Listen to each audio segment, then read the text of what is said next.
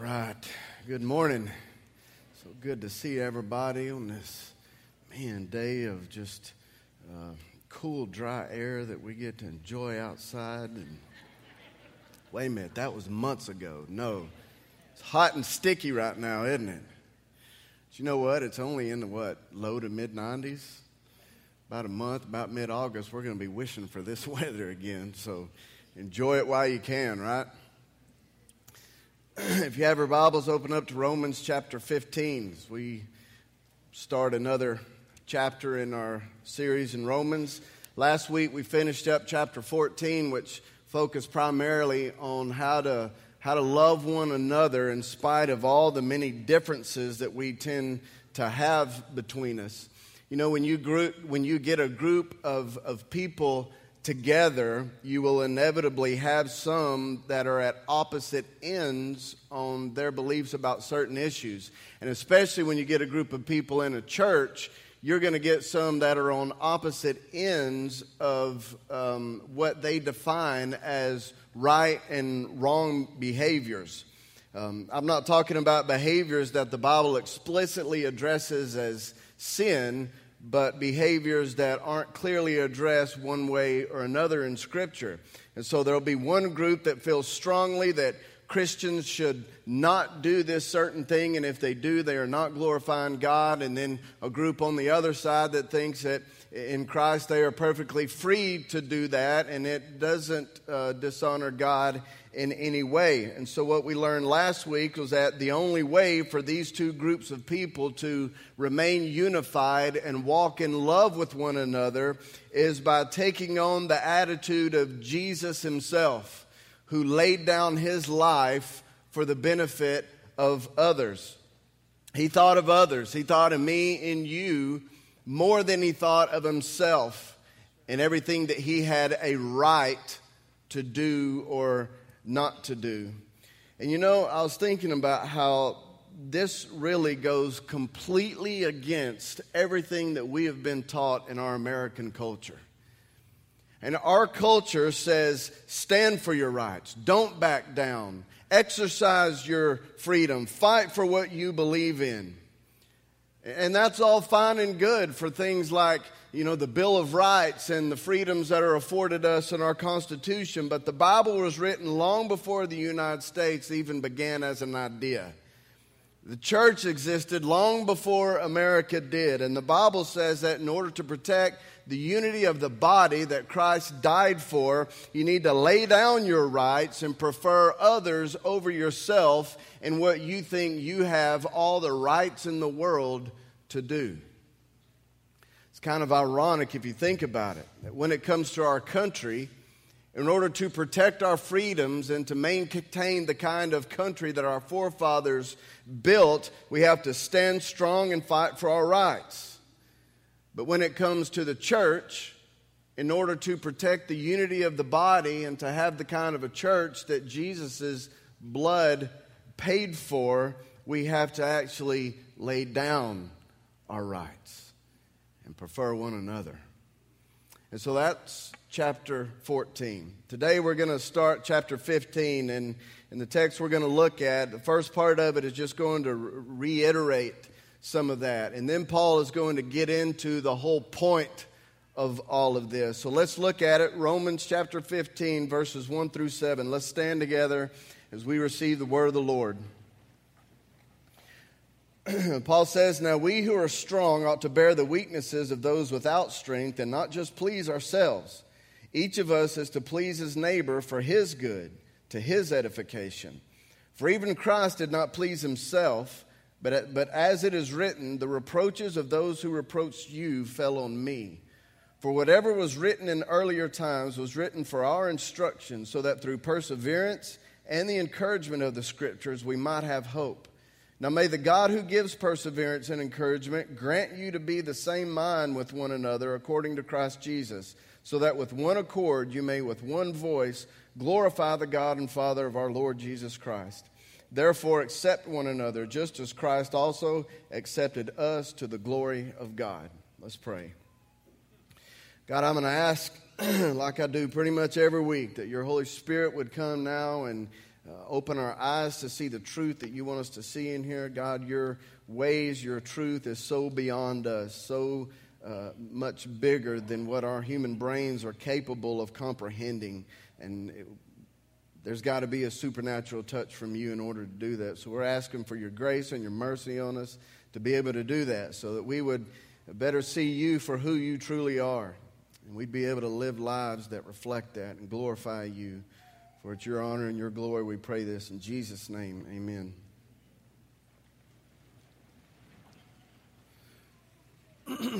Now, those first three verses of chapter 15 that we just read pretty much summarizes all of chapter 14.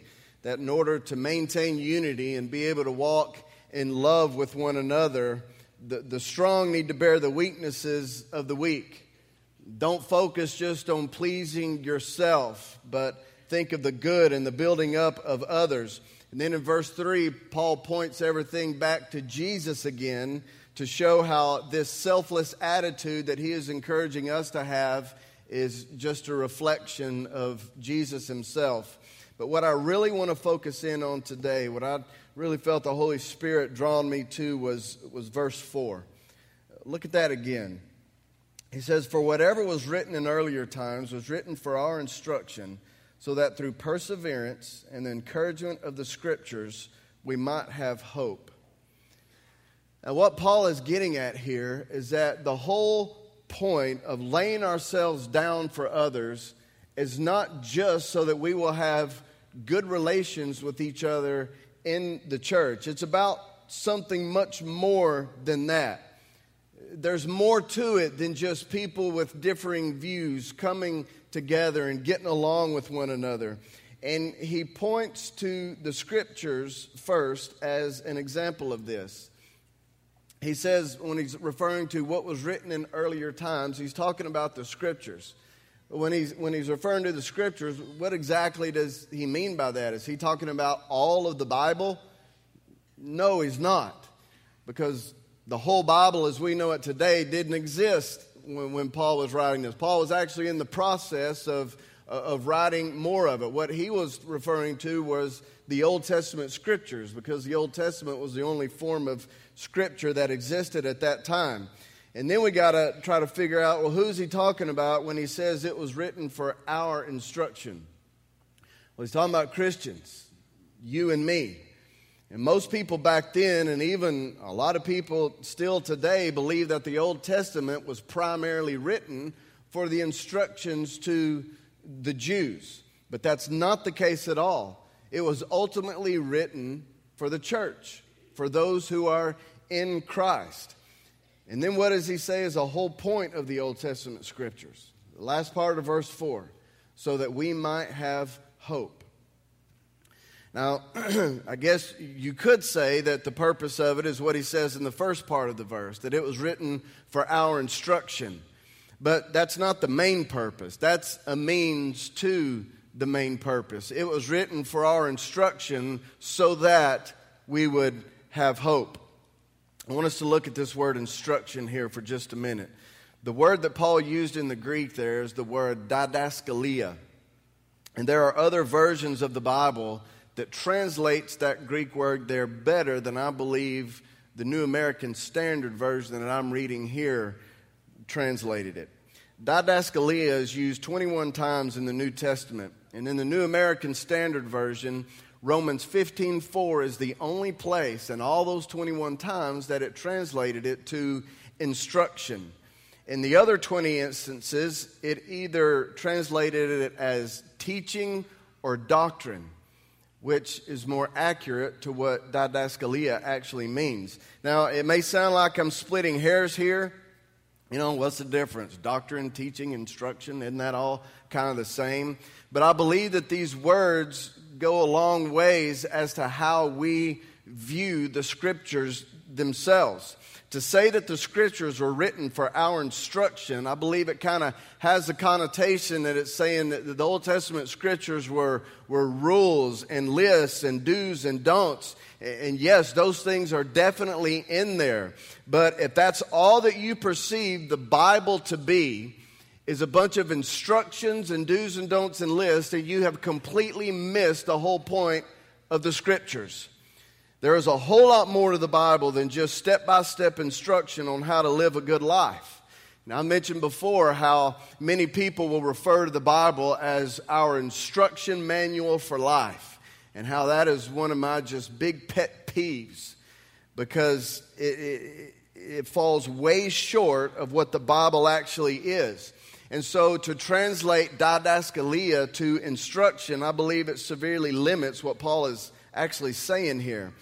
In this particular case, the King James Version and the NIV, surprisingly, actually translates it more accurately. The King James says it was written for our learning, and the NIV says that it was written to teach us. Well, to teach us what? So that we will learn what? Well, I'll tell you now, it's not to teach us just how to live a good life. It's not so that we can learn how to behave the right way. It's to teach us about Jesus. It was written so that we could learn about Him. And remember, this is the Old Testament we're talking about.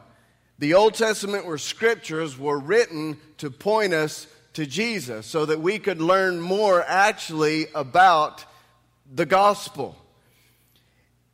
That's why I always say that whatever you read in the Bible, whether it's in the New Testament or the Old Testament, if when you are reading it, you aren't learning something more about Jesus, then you're completely missing the whole point of it. You're not reading it right.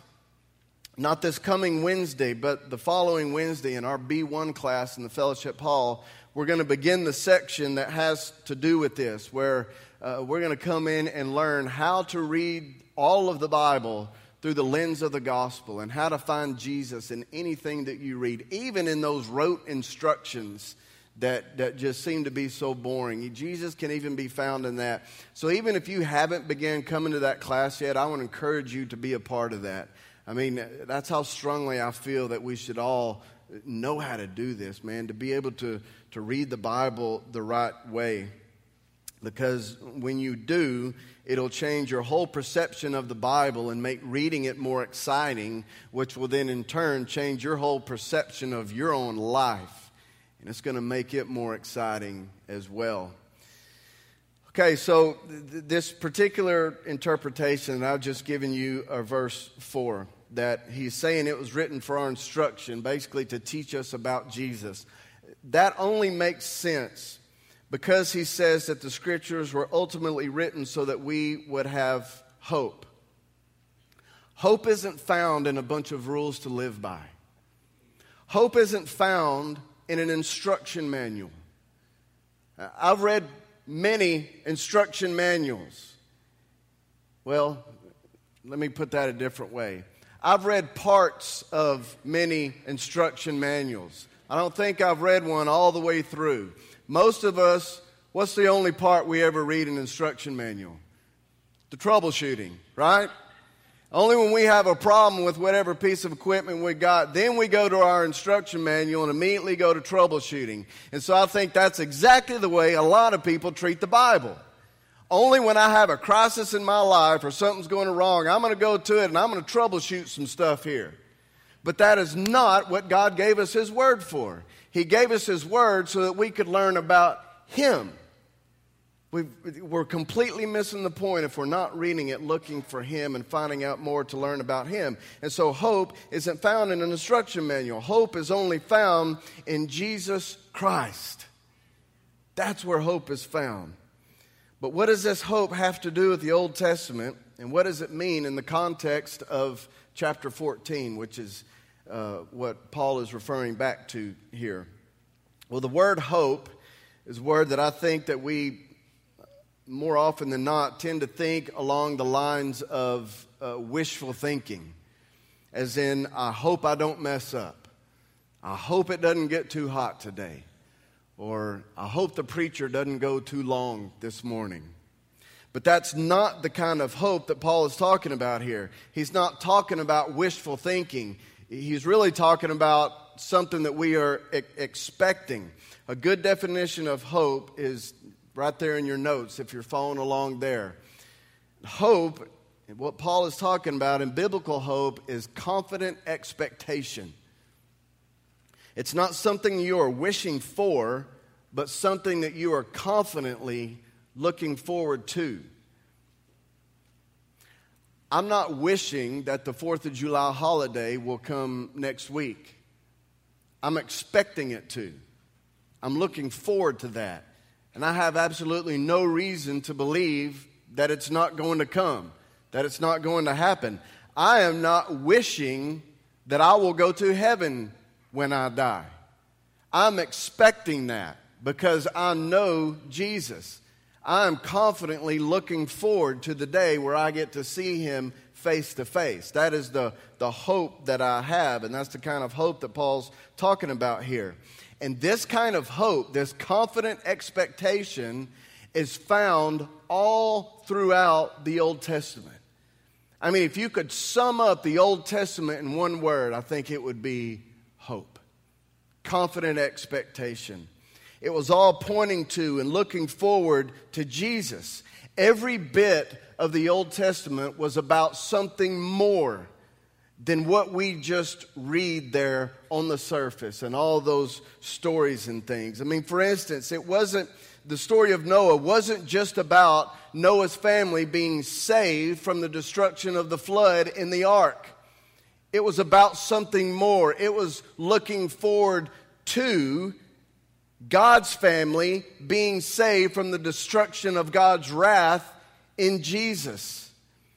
It wasn't just about the son of a shepherd who would slay a giant and become king of Israel.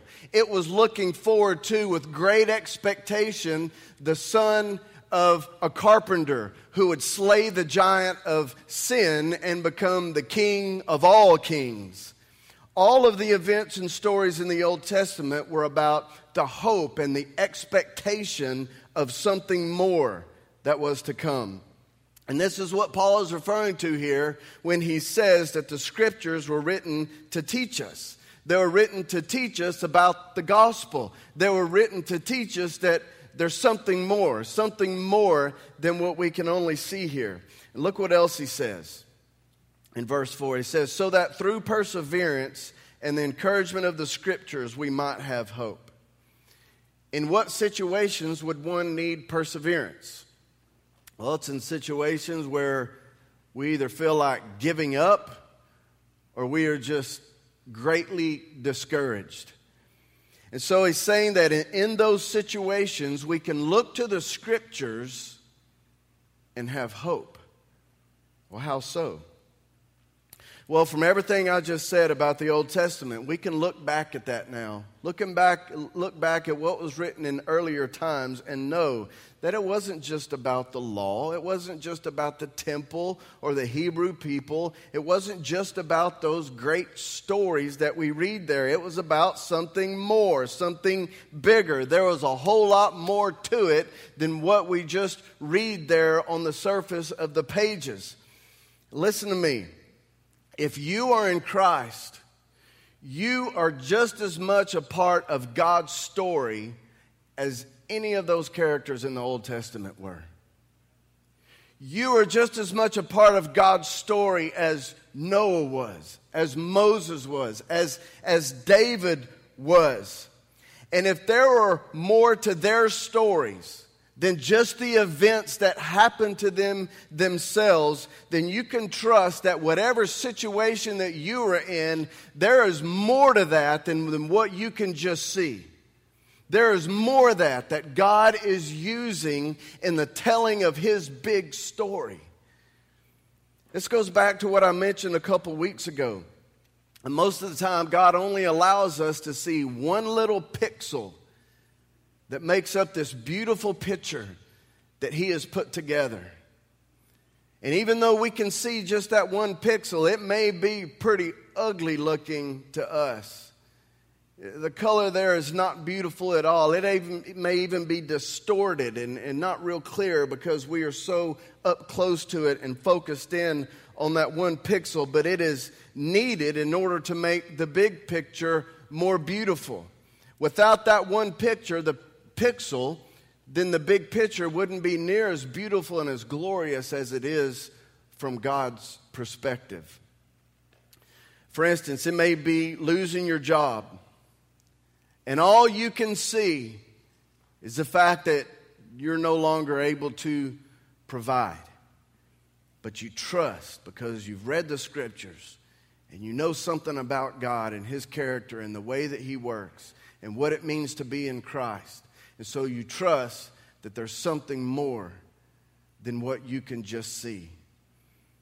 It may be the fact that God has closed this door because He plans on opening an even better one in a little while. It may be something as simple as the fact that because of the job that you've had for so long, you've been so busy and your time's so eaten up that God's finally bringing some downtime into your life because He's got something to say to you that He wants to make sure that you hear. And He's just taking out all the noise so that He can have a captive audience for just a little while. It may be a sickness or a physical ailment in your life or the life of a loved one. And for whatever reason, God has chosen not to heal that right now. And all you can see is the ailment and the bills and the cost of medicine and everything else. But you look at the Scripture and you see God's at work here in something bigger. There's more to it than what I can only see with my eyes. It may be a difficulty in your marriage that just seems on the verge of absolute collapse. But trusting that God is actually doing something in that, and there is more going on here than what you are able to see. That God has allowed things to come to this point in your marriage so that something bigger, something more important can take place. He may be using it to expose things in your heart and to bring those things to the surface so that He can change them. He may be bringing you through this difficult time so that your marriage can be even stronger on the other side of this struggle that you're going through. Or so that you will finally see that your marriage is not about the two of you getting your needs met, but it is about the glory of Christ Himself being revealed through that marriage relationship. Sometimes it takes something so hard in a marriage for God to lead us through. Even a hopeless situation in a marriage, for Him to turn that around and we'll finally see, man, I've made this all about me. When the whole point of it is that it's all about you. And then whatever that struggle is, it's worth it. It is worth it 100 times over when you can come to that realization. Look at Hebrews 12:2 up on the screen. It says, fixing our eyes on Jesus, the author and perfecter of faith, who for the joy set before Him endured the cross, despising the shame, and has sat down at the right hand of the throne of God. This is a weird verse. The joy set before Him? Really? I mean, what was set before Him was an instrument of torture and death. What in the world could be joyful about suffocating to death in your own blood by hanging from nails in your hands and feet for hours and hours in the hot sun? The joy was in the hope. The hope that Jesus had that there was something more going on than just Him hanging on a cross.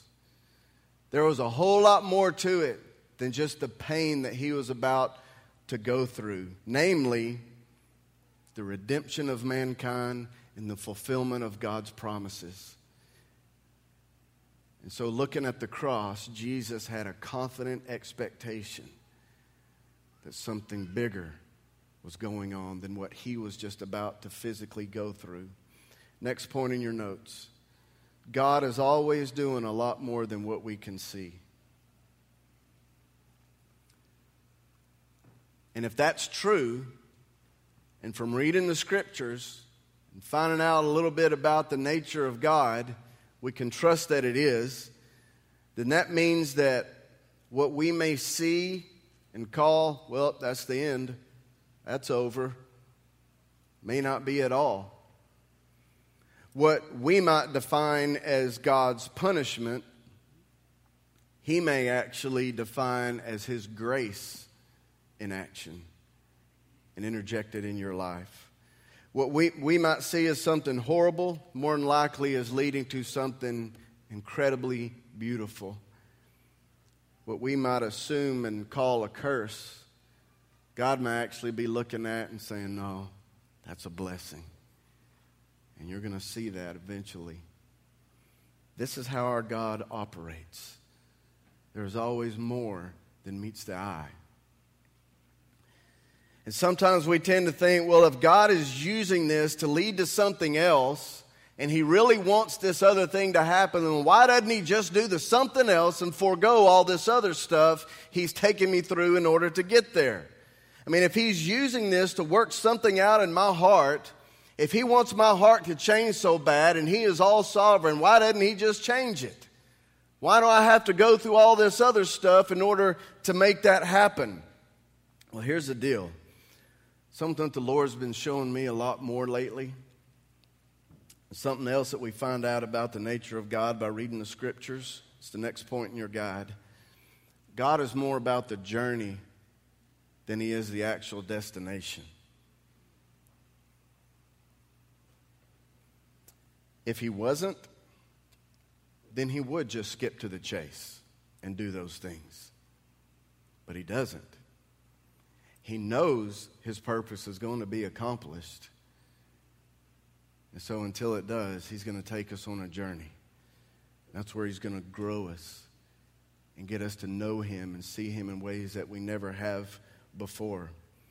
And I'm telling you, for those who are in Christ, there is joy in the journey, no matter how rough that journey is, if we can learn to trust Him in it. And then the next point, every journey He leads us on has the same ultimate destination. And Paul tells us what it is in verse 6 and 7. He says, so that with one accord you may with one voice glorify the God and Father of our Lord Jesus Christ. Therefore accept one another just as Christ also accepted us to the glory of God. He said it twice in those two verses, the glory of God. That is the ultimate destination of any journey that God takes us on. Now then, based on the point that I said right before that, am I saying that God is more about the journey than He is His own glory? No, not at all. You see, when I say He's more about the journey than the destination, I'm really talking about the secondary destination. Here's what I mean. God may lead you through something in order to strengthen your marriage, but a strong marriage is not the ultimate destination. Your strong marriage is secondary. And God gives you a strong marriage so that your marriage can then reflect His glory. That's the ultimate purpose. He may lead you through a situation that changes things in your heart, but your changed heart is secondary. And it has to happen in order for you to be able to live a life that fulfills the ultimate purpose, that you live a life that reflects His glory. And so in the context of Romans 14, loving one another and favoring each other over ourselves and laying ourselves down for others, it's not just about good human relations, and it's not just about the unity of the body and us all getting along. Like everything else I've talked about today, it's about something more, something bigger than that. It is all ultimately about doing all this and laying ourselves down for one another in order to display the glory of God, the beauty of God, the greatness of God, the many-sided perfections of God. That's what it is all ultimately about. I mean, all of creation, all of the church and society and culture and all the things that God has allowed to transpire in the world, it all exists to display His glory. No thing and no one is an end unto itself, himself, or herself, but an end ultimately to the glory of God. Paul said earlier in Romans 11:36, for from Him and through Him and to Him are all things. To Him be the glory forever and ever. Amen.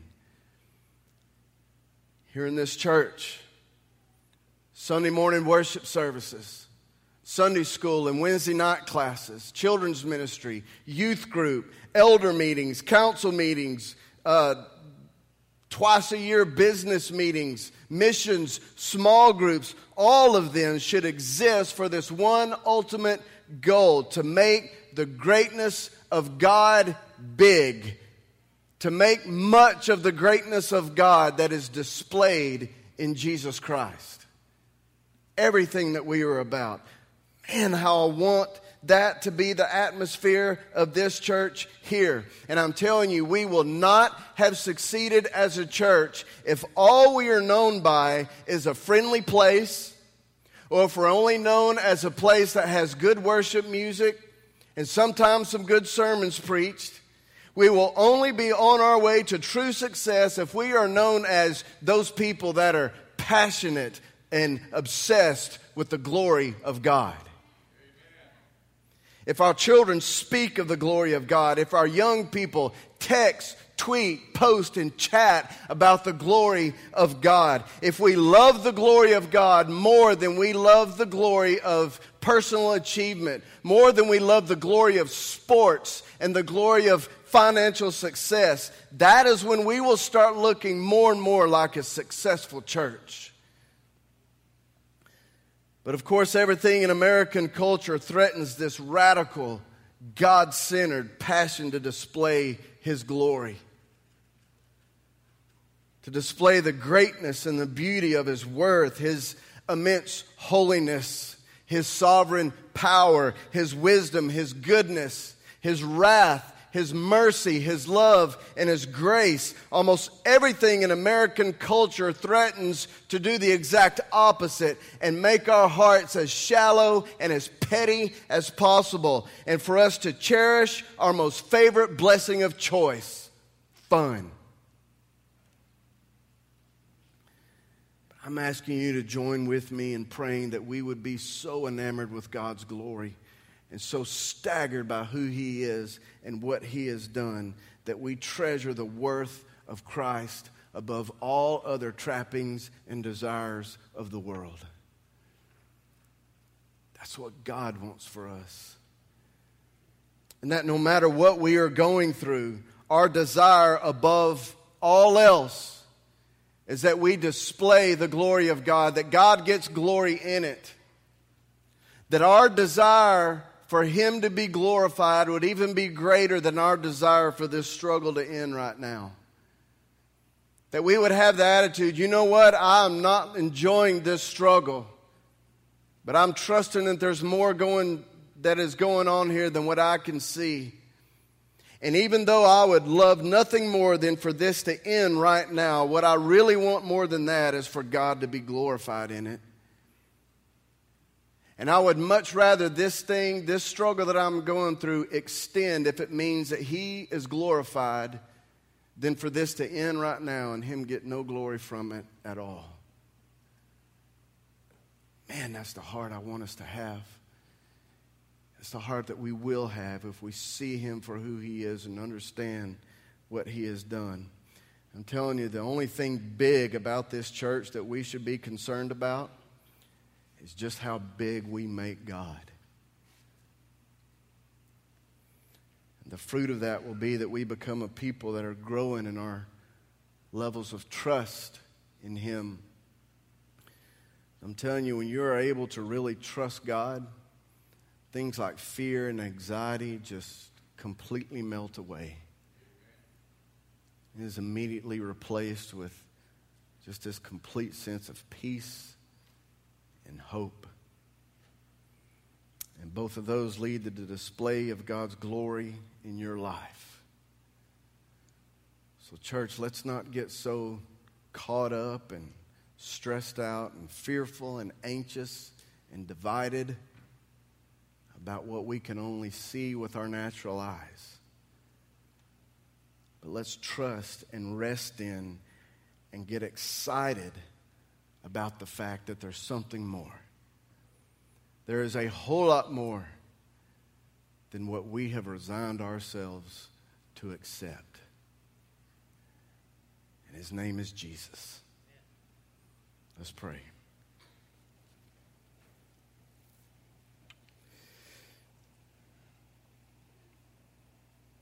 God, that is my prayer this morning. That is the cry of my heart, that we be a people that is so much more about your glory than we are about anything else. And God, I know that the only way for that to happen, that's not something that we can just conjure up in ourselves and just decide, I'm going to be more about God's glory today. No, that comes from a supernatural encounter with you. That comes from you opening our eyes to see you for who you really are, and to move your truth from just an idea that we're in agreement with in our head, God, that you move it from there into our heart where it sinks down deep and takes root and just becomes a natural outflow of our lives. And God, I pray for those in here this morning that are going through those struggles, those who haven't been able to see past the hurt and the pain and the fear that is right in front of them. God, I pray that through your word this morning, Holy Spirit, would you come and open their eyes to see that there's something else. God, I pray that you would bring them to a new level of trust in you this morning. God, that fear would just melt away. That anxiety would be gone. And that an overwhelming peace that passes all understanding would just envelop them completely. Lord, make us be a church about your glory. Not about our rights, not about our comfort, our success, our achievement, our wealth, not about our numbers and how many people are coming to this church, but your glory. How much we are making of it. Thank you for what you have done. Thank you for making us a part of your story through the shed blood of Jesus. And Lord, I pray that that truth right there would become real to someone for the first time in here. So Holy Spirit, I'm asking you to come and have your way in the remainder of this time. Let this time of ministry that we are about to go into, let it reflect your glory and get us moving out of ourselves, God, into what you are leading us to. So Jesus, be glorified in the remainder of our time here together. In your awesome name we pray. Amen.